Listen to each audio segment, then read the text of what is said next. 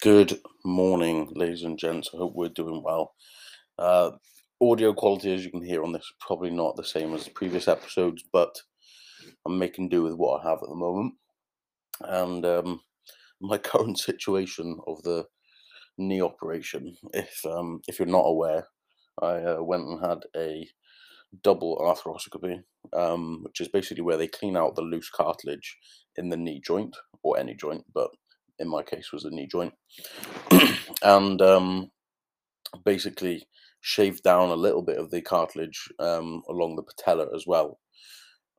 The reason why I needed that done was probably a mixture of impact training, weightlifting, my time in the fire service, lots of impact going through the sole of the foot, and also hereditary as well. Like I've always been a bit uncomfortable kneeling down as a kid and things like that. So I think there was something there already. But that's all been done. So I'm on the road to recovery now. We are 2 weeks post-op. I went in yesterday to the gym, did a little push session. So things are starting to feel a little bit more positive, and I'm still using crutches, which is obviously not the most ideal. And I'm when I was in the gym yesterday, this dude came up to me and helped me out with putting some plates on machines and things like that. So it's nice to have people around you that are positive and ready to help you. I've also been having lifts off friends and family members. I stayed with my parents for the first week as well. So yeah, we're getting there. Um, I've never appreciated going for a walk so much.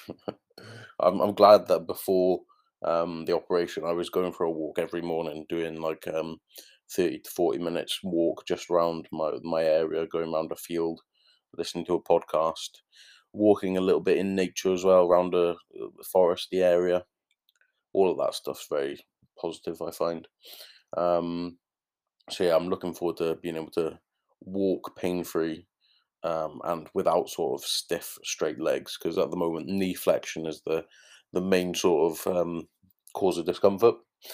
So that's a little update with things with me, and I thought today's little episode we could talk a little bit about gratitude as something which I know a lot of people practice, but also a lot of people don't practice. Um, and because I've had to kind of focus a little bit more on those things which are positive in my life, to kind of keep me going a little bit more over the last few months. I had this back injury at the beginning of June, which also laid me out on the floor for like another week, 10 days. So I've been pretty immobile over some parts of this year. Um, and practicing gratitude and, you know, focusing more on those positive things that I have in my life rather than things I don't have certainly helps. Um, and I think that's a practice which anybody that's struggling not only with an injury or something along those lines, but if you're struggling with mental health as well, I know this is such a like there's so many podcasts out there talking about positive mindset, talking about gratitude, so many podcast episodes that and not just podcasts, like people on social media and things like that. And I wonder how many people that talk so much about practicing gratitude, how many of them actually do it, and how many of them actually follow through with doing it every single day. Because it's not something that I do every day. I'll be honest with you. It's not something which I write a list of everything that I'm grateful for in that day. 'Cause sometimes you don't need that. Sometimes it can help you to train to look at the positive things 100%. But to do that every single day, I think it's a good thing if you're struggling because it's something new. If you're going through a difficult time and then you focus on those things which you feel grateful for, great, you then notice that difference. But if you're constantly writing those things down and you're in a negative mindset and you're really struggling to find things that you're grateful for, there's something wrong there firstly in your life because there's always things to be grateful for, but it can make you more frustrated, and you know that you've got lots of things to be grateful for in your life. The fact that you're even here is a positive. Um, but many people, I don't know, so many people talk about it. I'm like, do you actually though? And obviously, like, it is a positive thing to focus on the positives in your life, but I don't feel like you have to do that all the day, every day. And same with like mindfulness and meditation stuff. I don't meditate every single day, but I know when I need to. It's being aware of what you need in the moment, kind of thing as well. So yeah, I've been focusing a lot more on things like that. Family members being around me, um, the ability that I can even train my upper body, the ability that I'm strong in my upper body as well, because I'm having to pick myself up, carry myself down the stairs in a way by pretty much just my upper body, especially for the first 10 days. I was very reliant on my upper body to get into a seat because I couldn't bend my knees and stuff like that. So it's obviously I haven't just been blessed with those things um by accident. I've worked for those things, but I'm grateful that I worked for those things. And sometimes you gotta give your past self a little bit of a pat on the back as well. Like, even when you're in the moment and you're like, oh yeah, but that's just what I've done. Because that's a lot of the time, that's how I look at things. I'm just like, that's just what I've done. I don't necessarily need to pat myself on the back, because in that moment, I wasn't thinking about, oh, I'm going to need to do this to be able to lift my body when my knees are damaged or whatever. I've just done it. But I'm grateful for that. And I'm grateful for my past self doing that. But yeah, it's been a bit of a weird year. So I am still planning on competing. um, More out of stubbornness, I think. I'm just stubborn. I planned to compete before COVID, and then that ruined my plans. I was like, right, I can't really compete, and I don't really see a point in competing if there's not going to be many people on stage. Maybe I should have. Maybe it would have been a good idea, but well, I didn't, so it's irrelevant. But I'm hoping to compete in August. I was hoping to compete in bodybuilding, but obviously, not having function in my quads is probably going to mean that it's not. So it will be men's physique, most likely. Um, I've had my first of 6 physio sessions, so my knees and legs should be back relatively soon. But I don't know if I'll be able to retain or grow or use the muscle memory to significantly improve my legs, which they need improving in the beginning. So yeah, it's not looking like bodybuilding's on the cards. But anyway, that's my stubbornness. I will still compete probably. We'll see what happens. If it's like stupid idea, then I won't. But yeah, that's mainly out of stubbornness rather than like, or maybe a bit like determination. But yeah, I'm a stubborn person in a lot of ways, which can be good, can be bad. Some of the positives though out of having more time immobile was I've had a lot more time to sink into my business, which is positive. I started up a little mail list. So we've been doing 2 weeks of this little mail list I've been sending out, which is really positive. Had some really positive feedback on that. So basically, it's just it's not super long. I have a tip for fitness or exercise. Last week was form.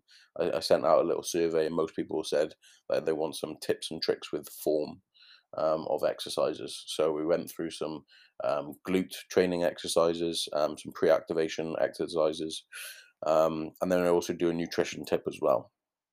Um, so last nutrition tip was a protein moderated intermittent fast, which is a technique which I use for a lot of my like business clients who have to go out in the evenings and have these large client meals or drinks. And it's basically just a way of saving more calories for the evening, but we're not going into a heavily catabolic state. Now, there's a lot of benefit that people say from fasting, which I will 100% agree. There is benefit from fasting, but majority of people, when they come to me, they're not really looking for those specific benefits from fasting. They're more looking to improve their body composition. And I believe that having protein within a moderated fast will improve your body composition as well, more so than intermittent fasting. Intermittent fasting, you go throughout a long portion of the day where you're catabolic. You've also got opportunities there throughout the day where you could be spiking protein muscle synthesis, um, which is only going to be a positive in terms of body composition. And also, protein satiates your hunger, so you're not suffering. I mean, obviously, after you've intermittent fasted for a while and you've built up that um, technique, you don't really get so hungry, which in itself I don't think is always a positive as well. In terms of like mortality rate, fasting's great. If you want to improve your um, life expectancy, then great, yeah, fast. If you want to improve your body composition, I don't think it's the best for you. And like that comes down to what your current goal is. If you're just looking to improve and improve your body composition and make it less of a sufferable process, then protein moderated fast is great. If you're looking to increase your mortality rate, then yeah, fast. Um, and if you want a bit of both, then you could do a shorter fast, but still keep your protein in there. And how I structured this on the email was for something like an egg white omelette with salad for your first meal. Then your second meal would be some form of chicken with vegetables, and then you'd probably have like a protein shake and maybe a little bit of carbs after you train. I think if you are going to train, it is a good idea to push some carbohydrates around then. But if you've got more food that you want to save for the evening, you could just have a protein shake and then go out for your meal in the evening. So you still had like three feedings, obviously not large meals, but you can kind of make it what you want it to be. If you really want it to be like super high volume but low carb, things like obviously lettuce, iceberg lettuce. There's so many vegetables and things like that. I don't need to list them all, but low calorie vegetables with some form of protein. And then the previous week before that, one of the fitness tips was kind of easy fat loss tip, which I'll also include in this, um, which is just improving your output. And it doesn't have to be that you're doing tons of cardio, but like I mentioned at the beginning, I was doing a 30 to 40-minute walk every day in the morning, and that benefits you with multiple different things. You wake up more, you're getting exposed to sunlight nice and early, which is just good for your circadian rhythm, good for your sleep then that night. Um, you're getting a bit of exercise before you eat, also good for your digestion. Um, and it's just so nice for your mental health. Like, uh, not even your mental health. It's just nice to feel more positive. Even if we just disregard mental health, it just makes you feel more happy, more positive. Being out in sunlight, going for a walk. It might be that your heart rate is slightly elevated and you're taking in all of this information and the sunlight and this goodness. I can't exactly explain it to you, but it just feels good. It feels right to do. So when I'm up and able, that's my routine. I will wake up. Normally, I get up around quarter to seven, around quarter to seven to quarter past seven. That's when my body tends to wake me up. And then I'll go for a walk after I've hydrated, had a little bit of salt as well. I have a pint of water with a little bit of salt. Go for my walk, come back, start my day. And also because I work from home, it's if you work from home, it's a really good way to kind of separate the office and your work environment. Sorry, your work environment and your home. It's a very good way of doing that. And then potentially going for a short walk in the evening to get back to your home after you've been to the office. A fake commute, you may put it. Um, and the fake commute was huge during lockdown. I got all my clients to try and do some form of fake commute. Not all of them did it, but I can only take a horse to water. I see the benefit in it. That's why I talk about it so much. It's the same as like when you see a TV show that you really like, you tell your mates about it because you're like, I really enjoyed this. You might as well. I've seen the benefit of it. I was entertained by it, so you might as well. Same with going for a walk, going to the gym, exercising. I see the benefit of it, and I've talked to friends and family members that are going through difficult times, and I said, look, just go for a walk. Wake up in the morning, go for a walk, um, and start your day that way, rather than picking up your phone and going on your phone scrolling for an hour and then starting your day. Just it's just pointless. It's so counterproductive for your own positivity. And vast majority of them don't do it for ages. And I keep nagging them. I keep nagging them. I keep telling them. I keep telling them. And two of my friends very recently started doing it, and they were like, "Damn, you were right. Damn it, you were right this whole time. You were right." I was like, "Yeah, of course I was right. Like, I'm not gonna say this just to like, what do I benefit from that? You going for a walk? Absolutely nothing. I don't benefit. Actually, no, that's a lie. I benefit from you being more positive, which in turn is gonna make me more positive. So actually, I guess I do benefit.